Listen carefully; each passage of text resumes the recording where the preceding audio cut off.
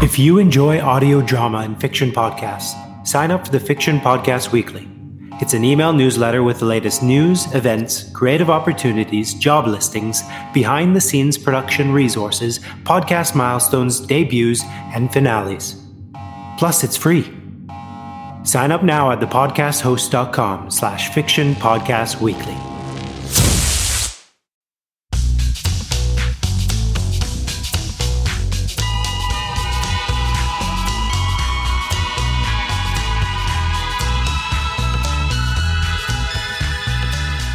Hey, Sarah. Yes, Lindsay. Guess what? What? This is episode 6. We made it to 6 episodes. 6! That's equivalent to the product of 2 and 3. 1 more than 5 or 4 less than 10. Oh my goodness, I just did maths as well. I must be excited. And in French, it sounds like "cis," which means stop in English and I guess American. But, we are not stopping, people. No. For we are joyous and excited to bring forth all 6 this episode on our forthcoming 6th topic of script writing for audio fiction fun. I knew that you could summarize my joy and gratitude in an appropriate fashion. And here's where the excitement levels up. We got reviews. What? Yes, these people got our 6, man. Stephen Indusano and Fiona Threll of the Mighty Dashing Onions. Thank you. We heartily thank you for taking the time to let folks know what you think of our fab little show and how useful it is in focusing on the craft of audio script writing in a fun and groovy way. So thank you. Yes, reviews are great. They help us show up on all the various algorithms. They guide us to improve the show and make it more interesting. So please feel free to write more reviews. Yes, please do. And you can put those reviews on Podchaser or Apple Podcast, or you can tweet to us at @AdwitPodcast, or write to us at writersadwit@gmail.com. Please do. And you could also put a message in a bottle if you like and just throw it out to sea with podcast recommendations on and just, see what happens. I did always want to find a message in a bottle, Lindsay. Me too. Me too. I guess to find one, maybe you have to send one. It'd be depressing if you found the same one you sent, though. I don't know. Well, I don't know. I don't know if it would be just depressing or just instructive. Indeed. Yeah, and it would teach you that what you put out into the world comes back to you. Come, a bottle of stories told. Lovely. Yeah. Yeah, so on with episode 6, shall we? So far, we've talked about plot, character, dialogue. What are we going to talk about this time, Lindsay? Text and subtext. Text and subtext. Text and subtext. This is my ASMR. Text and subtext. What are you trying to say there, Lindsay? Are you repeating because I'm a poor listener? Is that what it is? Or is your brain breaking? Are you sharing some nuance? What? Yes. What are you doing? Text and subtext. What does that mean? What does it mean? Text, obviously, is the dialogue that the characters say, the actions they take, the world of the story. And no, we are not going to talk about world building. Oh, Lindsay, I do love me some world building. We're not going to talk about world building. We really have to, though, don't we? And we owe it to ourselves to talk about world building. World building is dumb, and I don't want to talk about it. Come on, Lindsay, we owe it to the gorgeous and glorious people out there. Hello, who are listening to talk about world building. They might not be listening. They might be reading the transcripts. Oh, okay, true, and well done on those, by the way. But we have to talk about world building. Not today. Eventually. Maybe. Today we're going to talk about, maybe some other time. Today we're going to talk about text and subtext. Text is what's obvious in the story that you're trying to tell. Yes, yea, what is written. And in the beginning was the Word, and the Word was frippery. No, subtext. Yep. So what is subtext? Comes from sub, meaning below, and text, meaning what I just said. It means the undercurrent, underlying theme, what isn't said out loud, shown to the audience, or in our case, made audible. It's what the audience can safely assume or fill in for themselves. Why don't they call it supertext? Why supertext? Because, it's an overarching thing that makes people feel something. It flies over it like a superhero. Yeah, but not all superheroes can fly. Oh, come on, name one. Wonder Woman. Oh, yes, she can. The invisible jet does not count. Lindsay, is there a cat in your book? Also, Batman. He can't fly. Wait, Wait, does a Wonder Woman lasso lightning or something and hang on to it? And that's... Right, but then she's not flying. She's using an object to pull her through the air like Tarzan. Oh, to be honest, I'd like to use Tarzan to pull me through the air, but that's for another story. So Lindsay, what's wrong with the cat? We've got... Oh, that's just Sass. Sassafras, the cat. Anyway, and Thor, he doesn't really fly either. He just swings Mjolnir around like a slingshot and hangs on. Oh, yeah. So don't you think you should just take care of the cat, please? Just... Who, Sass? She's fine. She's got food. She's got water. She's got her litter box. Anyway, this isn't even the point. The point is, it's not super text. It's subtext. Super text is something else. Look, listen. Maybe you should just check on the cat, please. Poor pussy. Sarah, come on. We got to record this podcast. Yeah, but it's not going to take you long. I can wait. What's a minute? Come on. She's always like this. It's not a big deal. Oh, Lindsay, please check on the cat. She must be hurting or something's wrong. Can you please just please just... Sass Kitty, what's wrong? Meow, meow, meow, meow, meow, meow, meow, meow, meow, meow, meow, meow, meow, meow. That's a really good sound effect. Well done. Isn't it? Vince did a really good job with those meows. Right? Bless. Hey, Vince, what else can you make the cat noise do? And let's have a warm round of applause for our sound designer, Vincent Friel. Yeah, he looks good in that slinky cat costume too. I'm a very lucky woman. The reason I'm making a big deal out of this is that I bet the audience for this episode is feeling pretty unhappy with me right now, unless they hate cats. Well, even if they do hate cats, they probably think that you're maybe a neglectful human being, which you're Exactly. At the very least, they feel like they can't trust me. But worry you not. This is just an exercise, folks. Sarah and I are going to show you the purpose of this exercise. I'm sorry that I couldn't make it more clear from the beginning because otherwise it would not have worked. Let's rewind a bit here. Okay. So, what is subtext? Comes from sub, meaning below. So there's where the audience first hears the cat. And it sounds like no big deal. It's just a cat in a room, right? So when we hear the cat, we start to think something's not right here, yeah? That's subtext. And then you pointed out the cat's meow. So now the meow becomes text. It's an overarching thing. And who's it? Who, Sash is fine. Put a pin in that. Ow, prick myself. The cat and the meowing become text. I said she's fine. She's got food. She's got water. She's got her litter box. But, excuse me for saying, but you just sound a little like a heartless excuse for a human being because, well, you didn't mention, I don't know, love and cuddles and snuggles and playtime and tickling behind the ears so the cat goes like that. There's things the cat might need or want. Exactly. The subtext is Lindsay's a heartless excuse for a human being because she's recording a podcast when she should be paying attention to the cat. Furthermore, cats have evolved and learned to make their meows as attention-grabbing as possible. So the listener is probably disturbed by the meow. So the audience is probably a little bit rattled by all that meowing anyway. Or they think the cat was trying to warn you that, I don't know, house is on fire or something. The cat is telling the audience to tell you to pay attention to it.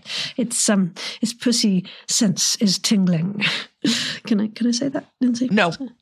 So the audience is filling in the blanks with cat is disturbed, cat is probably neglected, cat is trying to tell us something, what's wrong with this picture? And the audience starts to do what I like to call solving for X. Ooh, what is solving for X? This is when we instinctively make assumptions based on what the story tells us and what it doesn't explicitly tell us. For example, if a math equation says that 2 plus x equals 4, it's safe to assume that x equals 2. Or 1 plus 1, or 0.5 times 4. Maths. I don't like math either. But what does subtext do for us as audience members? The aqueducts. You're too surreal sometimes. Just a Python fan, still in love with Michael Palin. Subtext, you love good guys. Maybe. My favourite film is actually Brazil. Wait. Anyway, audience members, subtext, what does it do for us? Well, we have to do a little bit of work so we feel involved. Our own experience and knowledge bears on the subject. We fill in the blanks with our own experience and our own feelings about that missing data. as in the aforementioned case with the cat meowing. Subtext doesn't have to be created via sound effects. Dialogue is usually where we play with it the most because people who have known each other for a long time don't spell everything out, like we talked about last time with dialogue. And it's where the audience has to fill in the blanks the most. Sarah, when you see your daughter first thing in the morning, what are you likely to say to her? Oh, I love her. I say, good morning, my Holly Pops. How you doing this morning? Did you sleep well? I need coffee. Right. You're not likely to say, good morning, my wonderful, intelligent daughter who is sleepy and needs help preparing for her day but doesn't want my help, so I'm only going to push you to get ready for school just enough unless, of course, it seems as though you're procrastinating, in which case I really will push you. Sometimes I want to say, bring me my pipe and slippers and slap me a kipper on the hob and don't stint on the coffee, my dear. But I don't. In some context, hey, it's 8 o'clock, have you brushed your teeth yet? Can be loaded with a labyrinth of love, frustration, and history. Yes, I have, by the way. You? Of course, shine as pearly whites this side of the Mississippi. Oh, that's very shiny. So, let's try out some examples of text and subtext and how it includes the audience in the storytelling process. Oh, groovy, the good stuff. So, last time we talked about The Tower by Tin Can Audio. Today we are going to talk about The Dungeon Economic Model by Tin Can Audio. So exciting! I just say I do love all that Tin Can does anyways and forever, always and forever. I think David Devereux is a genius. This episode feels like a business presentation. Yes. In this case, the business presentation is trying to convince local governments to build dungeons in the interest of prosperity. They say, warning, spoilers for The Dungeon Economic Model by Tin Can Audio. If you have not yet listened to the first episode, you should go listen to it right now. It was good, wasn't it? They listened. We can do that, Jake. That was so good. I'm glad everyone enjoyed it. Great.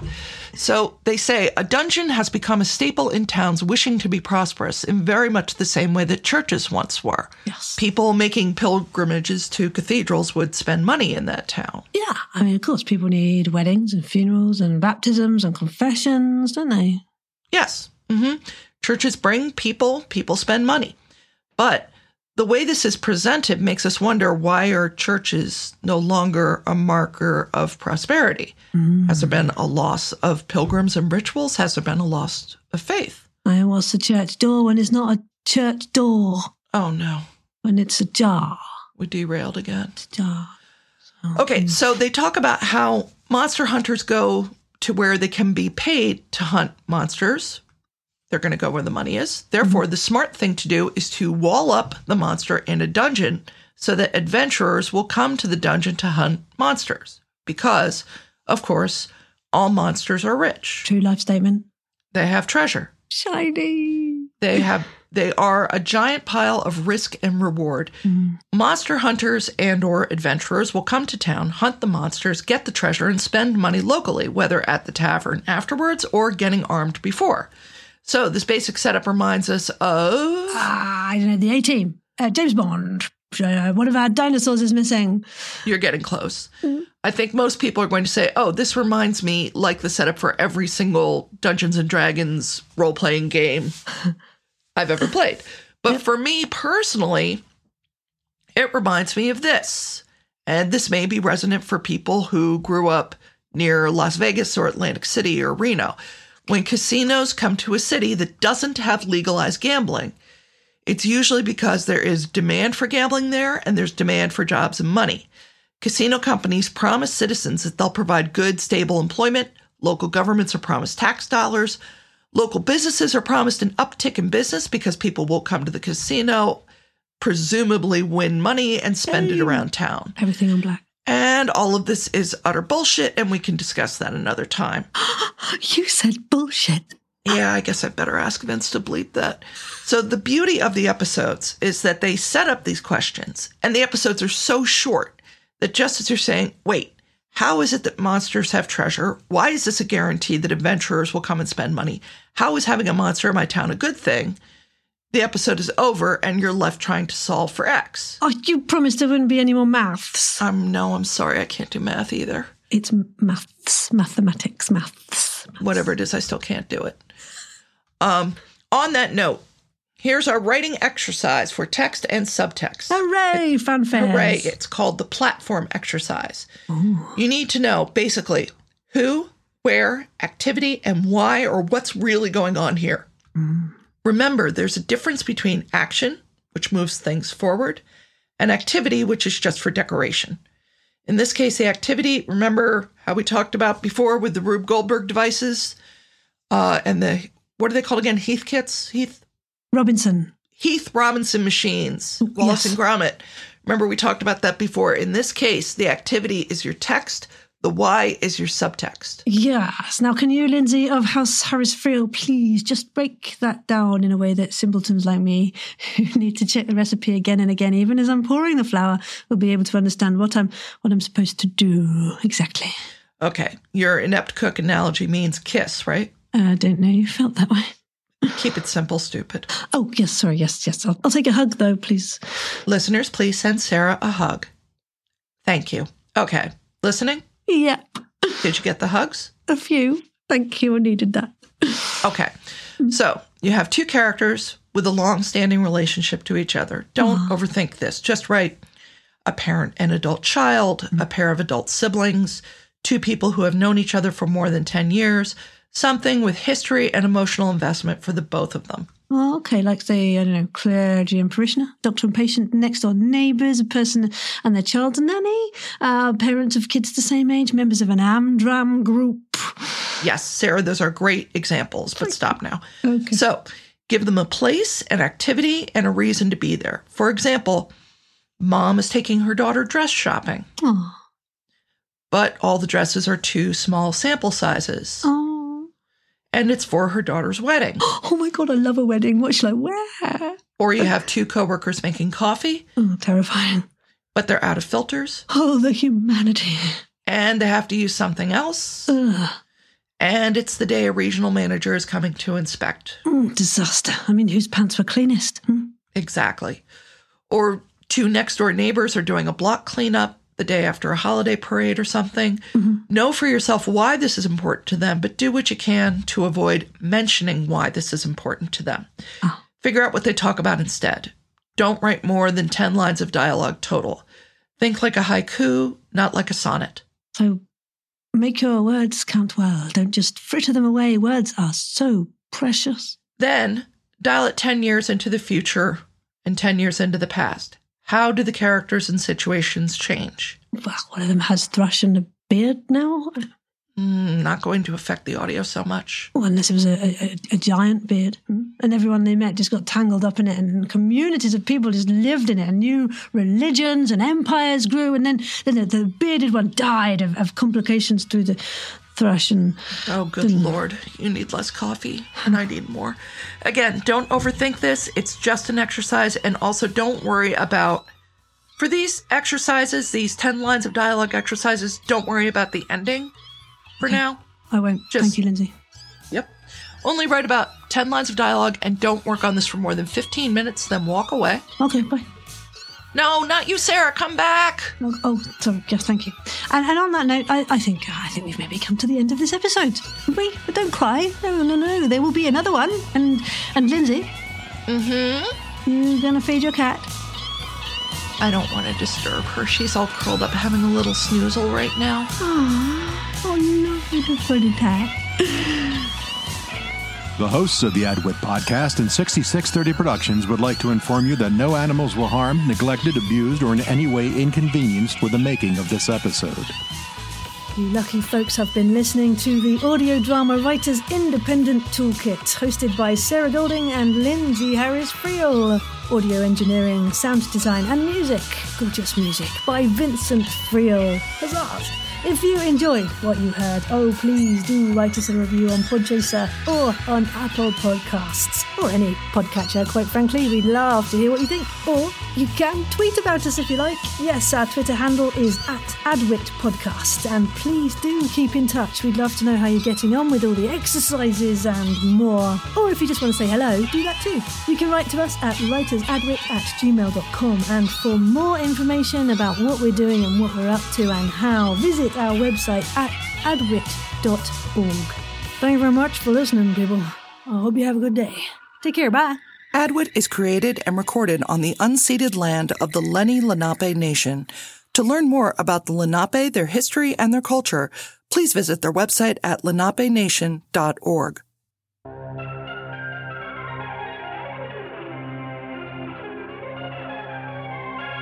.6630 Productions. Mm-hmm.